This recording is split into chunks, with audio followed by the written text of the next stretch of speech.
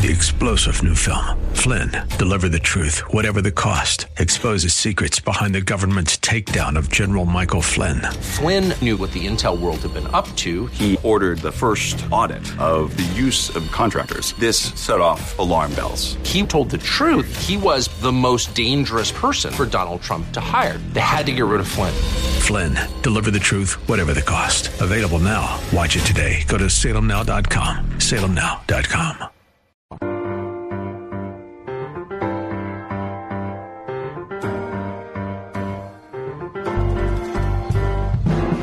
Welcome to His Life Revealed with Pastor Todd Granger of His Life Fellowship in San Antonio, Texas. We're so glad you've chosen to join us today. Our passion at His Life Ministry is to help believers know Him and show Him. So we keep it simple. It's just about Jesus. Our prayer for you today is that the Holy Spirit will make His truth plain to you so you can walk in freedom and enjoy the life of union that God designed you to live. And now, here's Pastor Todd. In Ephesians chapter 3, last week we left off in verse 5 where Paul speaks of this mystery that he's been talking about, a new revelation from the Spirit of God. And I want you to remember as he brings forth this spiritual revelation that spiritual growth and understanding is not dependent upon you. Aren't you glad? Because if it was really dependent upon me, I would have been in remedial Christianity for years. But God reveals Himself, not a teaching. And growth and truth is progressive. And truth is not taught. It's revealed. It's exposed in our lives.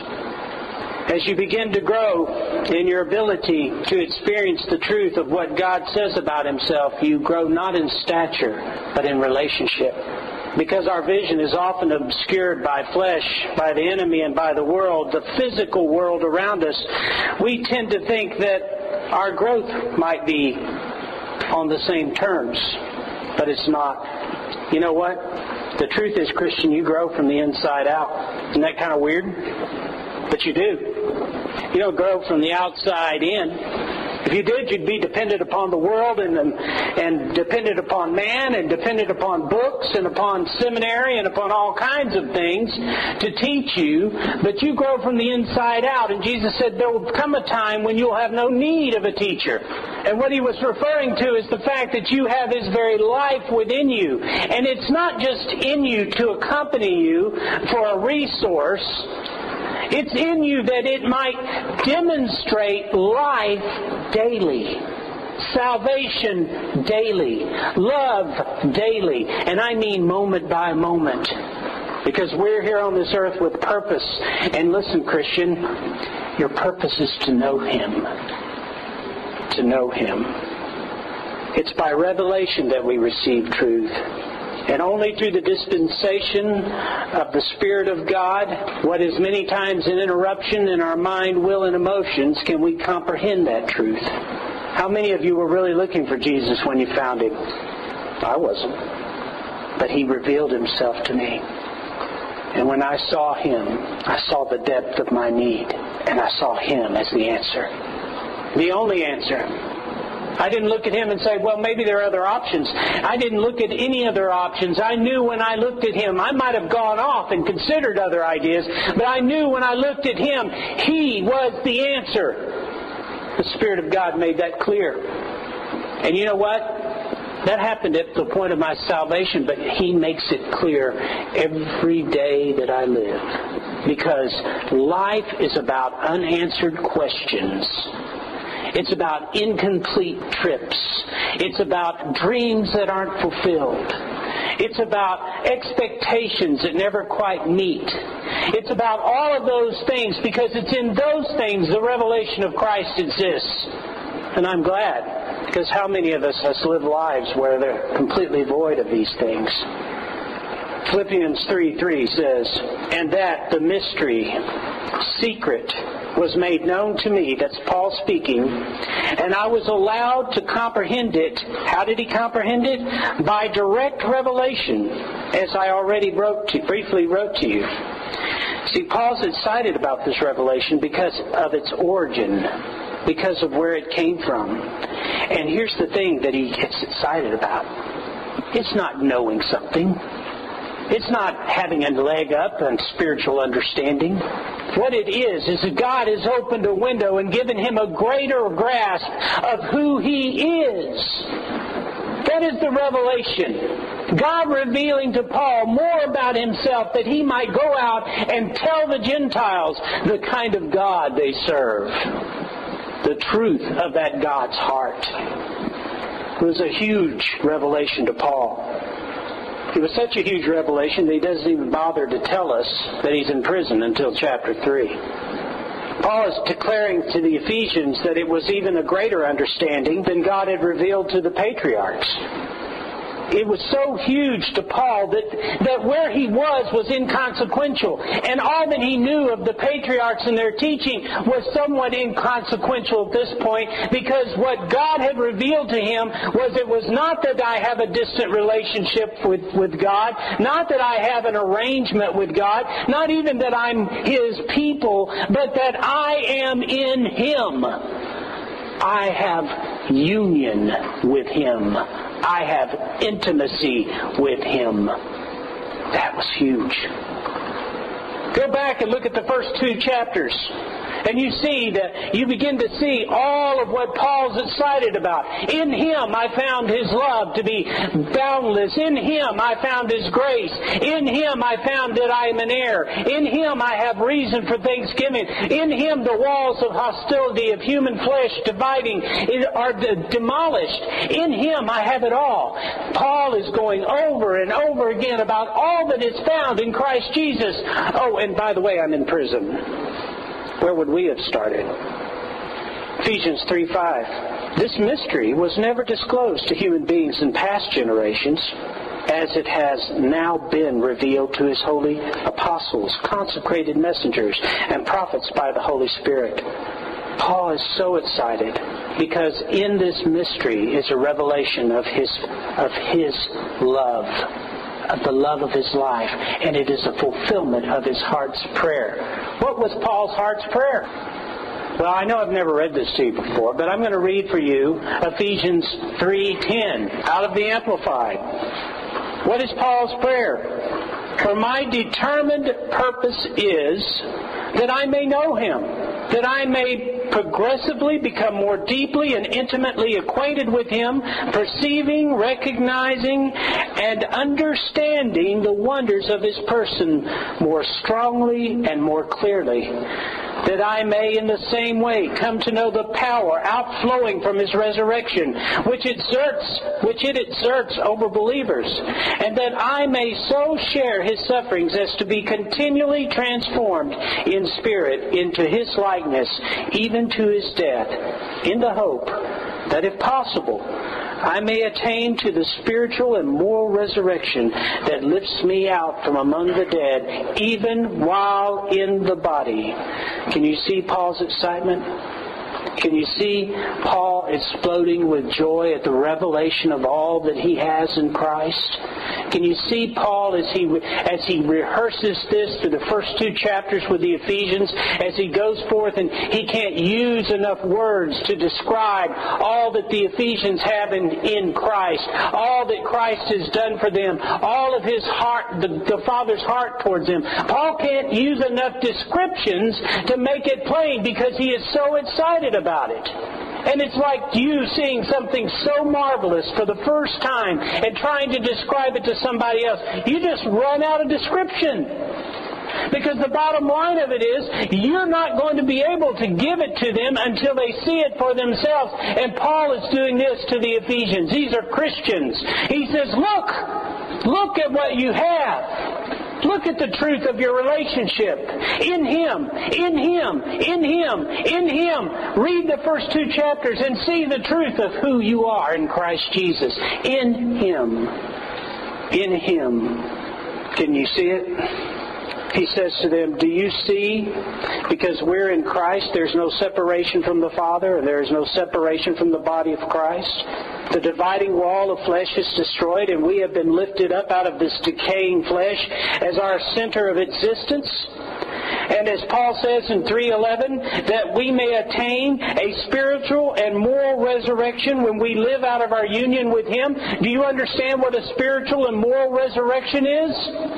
It is when we walk out here and we get confronted by the death of life, by the death of circumstances, by the death of our own frailty, by the death of all the things that come against us. We are confronted with it, and we can't answer it back in our flesh because we have no strength to overcome it. And God lifts us out with a spiritual and moral resurrection from the depravity of our flesh into a spiritual position of being more than conquerors despite of every circumstance.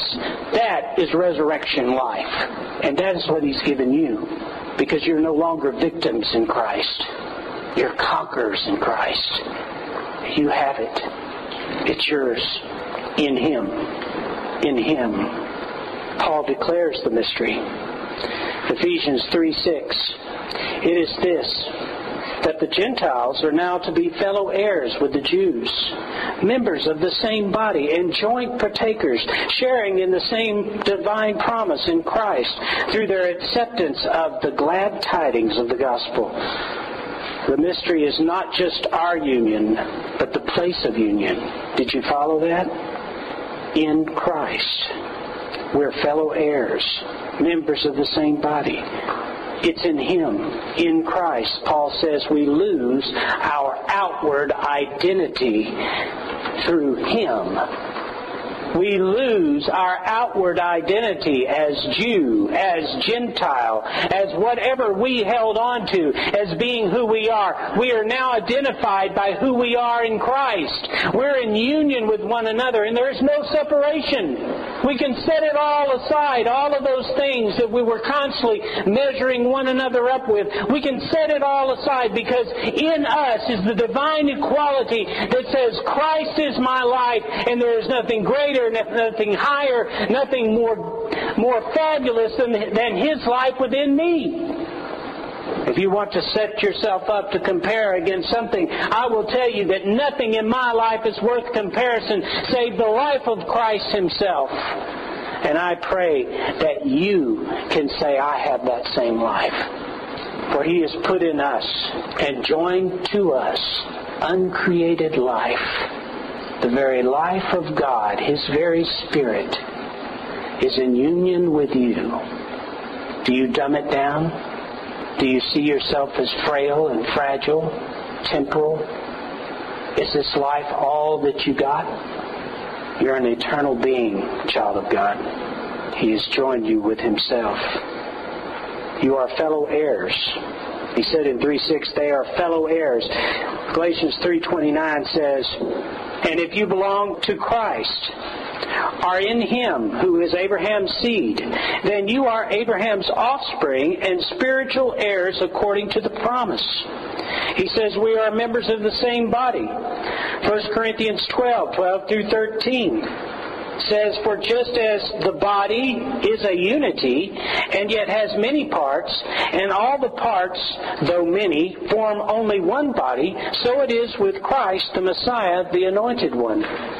You are all in union, one body.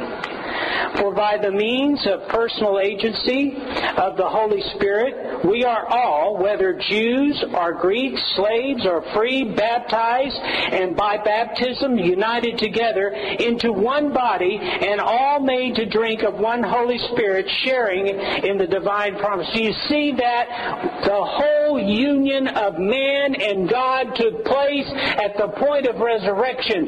Baptism is a picture of us going to death with Him. All the separation went to death with Him. All of the division went to death with Him. All of the personal fleshly identities went to death with Him. All of the things that we have angst over, all the things that vex us as we compare ourselves to others, all of those went to the grave with Him, and at resurrection, when you came up out of the grave in Christ, there was never at that point forward any more point of comparison. He was singularly glorious, and you are indivisibly linked with Him. There is no point of flesh identity.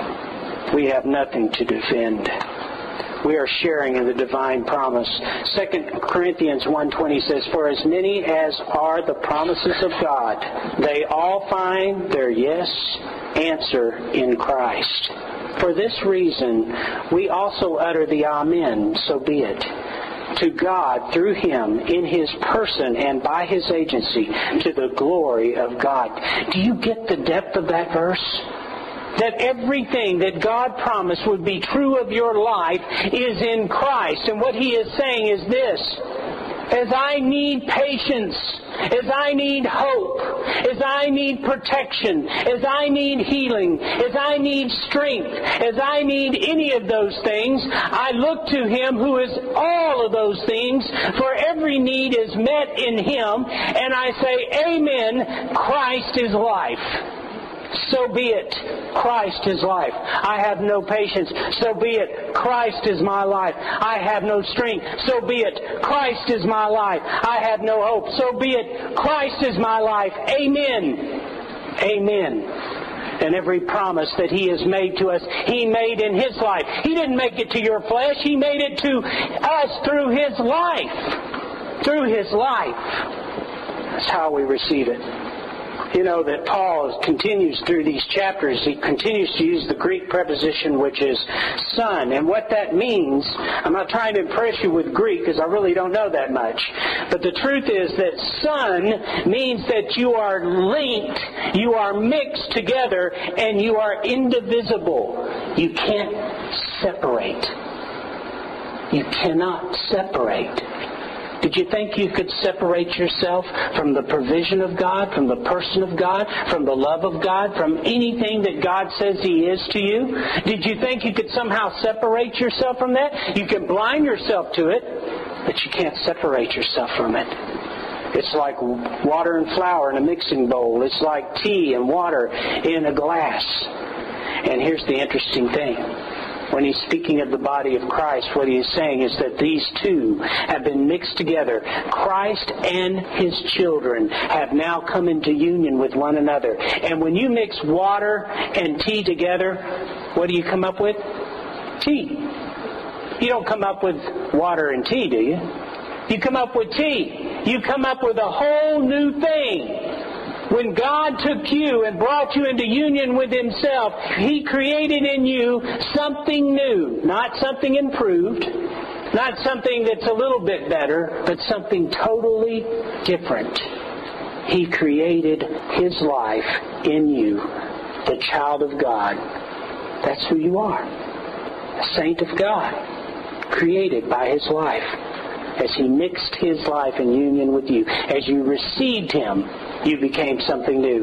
For if any man is in Christ, if any man is what? In Christ, he is what? A new creation. Which means you're actually created new by Him. Indivisible. In that action, Christ broke the curse of separation that was imposed in the garden. Do you remember what happened in the garden when man sinned? He was separated from the presence of God. But not only was he separated from the presence of God, what tree was it that he was specifically kept away from? The tree of life. You can't have life apart from Him. And when He took away the separation, when He took away through His death on the cross, took away all that separated man from God, all man had to do was choose Him at that point. Choose Him. The separation from life is over. Now we feed from the life of Christ. And you know what? Here's the interesting thing about the garden. He said we have the tree of life. He didn't say we have the apple of life. He said we have the tree of life. You know what that implies? That it's continually producing. You know what that implies? That you need to eat from it continually. You must continually take in His life. You must continually draw your strength, your hope, your very being from His life. Oh, His life doesn't go away. It's rooted. But He is your food. He is your nurture. He is your sustenance. He did away with the wall of separation. He did away with separation in general. We are now His body in union, in His purpose, fulfilling His will, and we are under one head. in union in His purpose. There is not a single child of God that is not in the center of His purpose. I always say this. I know that everyone in here has purpose under God. Do you know how I know that? You're here. You're alive. You're taking in breath. He has purpose in you. And His purpose is the revelation of Himself. You wondered what life was about, and there you have it. The revelation of Christ. You have Christ, but you have no idea the height, the depth, and breadth of Christ. And here's where Paul is. We talk about Paul's perspective. This is Paul's perspective. He saw a little bit, he wanted a lot more. He saw a little bit more, and he wanted a lot more. And he saw a little bit more, and he says, you know what? Jesus is all I care about. It's all I want. The rest of this stuff doesn't make any difference to me. Let me have more. He is our head. What does it mean that He is our head? He is the head of the church. It says in Colossians 1, verse 18, He also is the head of His body, the church, seeing He is the beginning, the firstborn from among the dead, so that He alone, in everything and in every respect, might occupy the chief place, stand first, and be preeminent. We have Him as our head, which means that your head, how does your head react with your body? Your head gives your body purpose. Your body doesn't know what to do with itself apart from the head. Apart from the head, it's pretty disorganized. In fact, it doesn't have any life at all. It just kind of lays around, doesn't it? But the head motivates. The head moves. The head gives you the capability, the dexterity, the ability not only to do, but to comprehend why and how and because. The head is critical. But you say, I don't know that I have that from God. Well, you have His mind. 1 Corinthians 2:16. For who has known and understood the mind, the counsels and purposes of the Lord, so as to guide and instruct him, that is God, and give him knowledge, that is God. But we have the mind of Christ, the Messiah, and do hold the thoughts, feelings, and purposes of His heart. Does that mean that you literally have His brain in you? What that means is that His mind is ever ready to be yours. Yield to the truth within you. You're just sheep. He compares you as sheep. You don't know. You don't know which way to go. You don't know why you're going the way you're going. But you have within you the mind of Christ, the ultimate in intellect, the ultimate intelligence, the ultimate in purpose. And He can direct you, and He moves you forward. He is your reason. He is your wisdom. He is your direction. And why is it important for us to know that? Because if we're out here trying to figure it out on our own, we're out here thinking that we're the cause and the effect, it's pretty miserable, isn't it? How many of you have ever picked up a Bible and understood all that it said? Well, if you did, you need to come up here. But the truth of the matter is, the mind of Christ has brought you revelation on every point you didn't know until He revealed it. The mind of Christ revealed to you your dependency upon Him. The mind of Christ revealed to you that He is your strength. The mind of Christ was the intellect that allowed you to walk into a circumstance, see it for what it is, and see that the only sufficiency was Jesus. That's the mind of Christ. Yield to it. Yield to the truth. We have the mind of Christ. In this picture of our union with Christ, Paul presses the eternal perspective. He sees us collectively in Christ. And last week we talked about this, that how Paul could indulge the indignity or ignore the indignity of his circumstance and spend so much ink on this mystery. The truth is that he didn't recognize his circumstance. He recognized Jesus. Paul has an eternal perspective. He related everything in the light of his relationship with God. Is that how you relate to life? The trend in modern Christianity is to see everything in light of our relationship with this world. Will God give me peace for my circumstance? Will God heal my body? Will God prosper me? Will God save me? What's God going to do for me here? What's God going to do for me there? What do I have to do to get God to act in this way in my life? What do I have to do to get God to act? Who's responding to who? The issue with this perspective is that it limits God's relevance to your comfort. Have you been there? I have. God is certainly capable of doing all those things, and we need to relate to His grace and His loving kindness, and that kindness and that grace often delivers us. But listen, His purpose is not the deliverance of flesh. It's deliverance from flesh. Did you get that? God's purpose in you is not the deliverance of flesh, it's deliverance from flesh.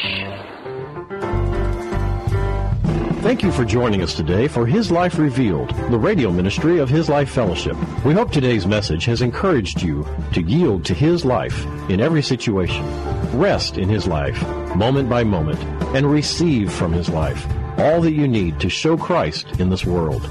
To get to know us better, visit us on the web at hislifefellowship.org or on Facebook at His Life Fellowship. And join us for worship services on Saturdays at 5 p.m. at 7015 Wurzbach Road.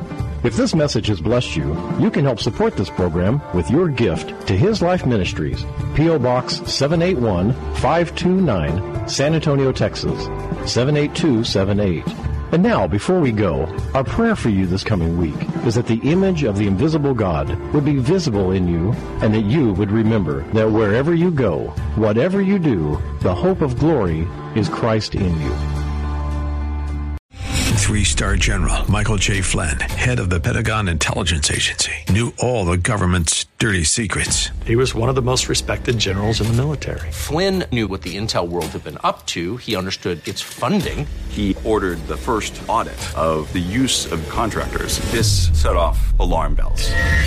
The explosive new documentary, Flynn, Deliver the Truth, Whatever the Cost, uncovers the facts behind this scandal. Flynn told the truth. He was the most dangerous person for Donald Trump to hire. I find out the worst enemy that I'm going to face in my life is right here in America. They took my assessment and they wanted me to change it. And I was like, I'm not changing it. They had to get rid of Flynn. With in-depth interviews, archival footage, and never-before-seen personal records of the man behind the headlines. I just felt like I was drowning. Flynn, Deliver the Truth, Whatever the Cost. Available now. Watch it today. Go to salemnow.com. salemnow.com.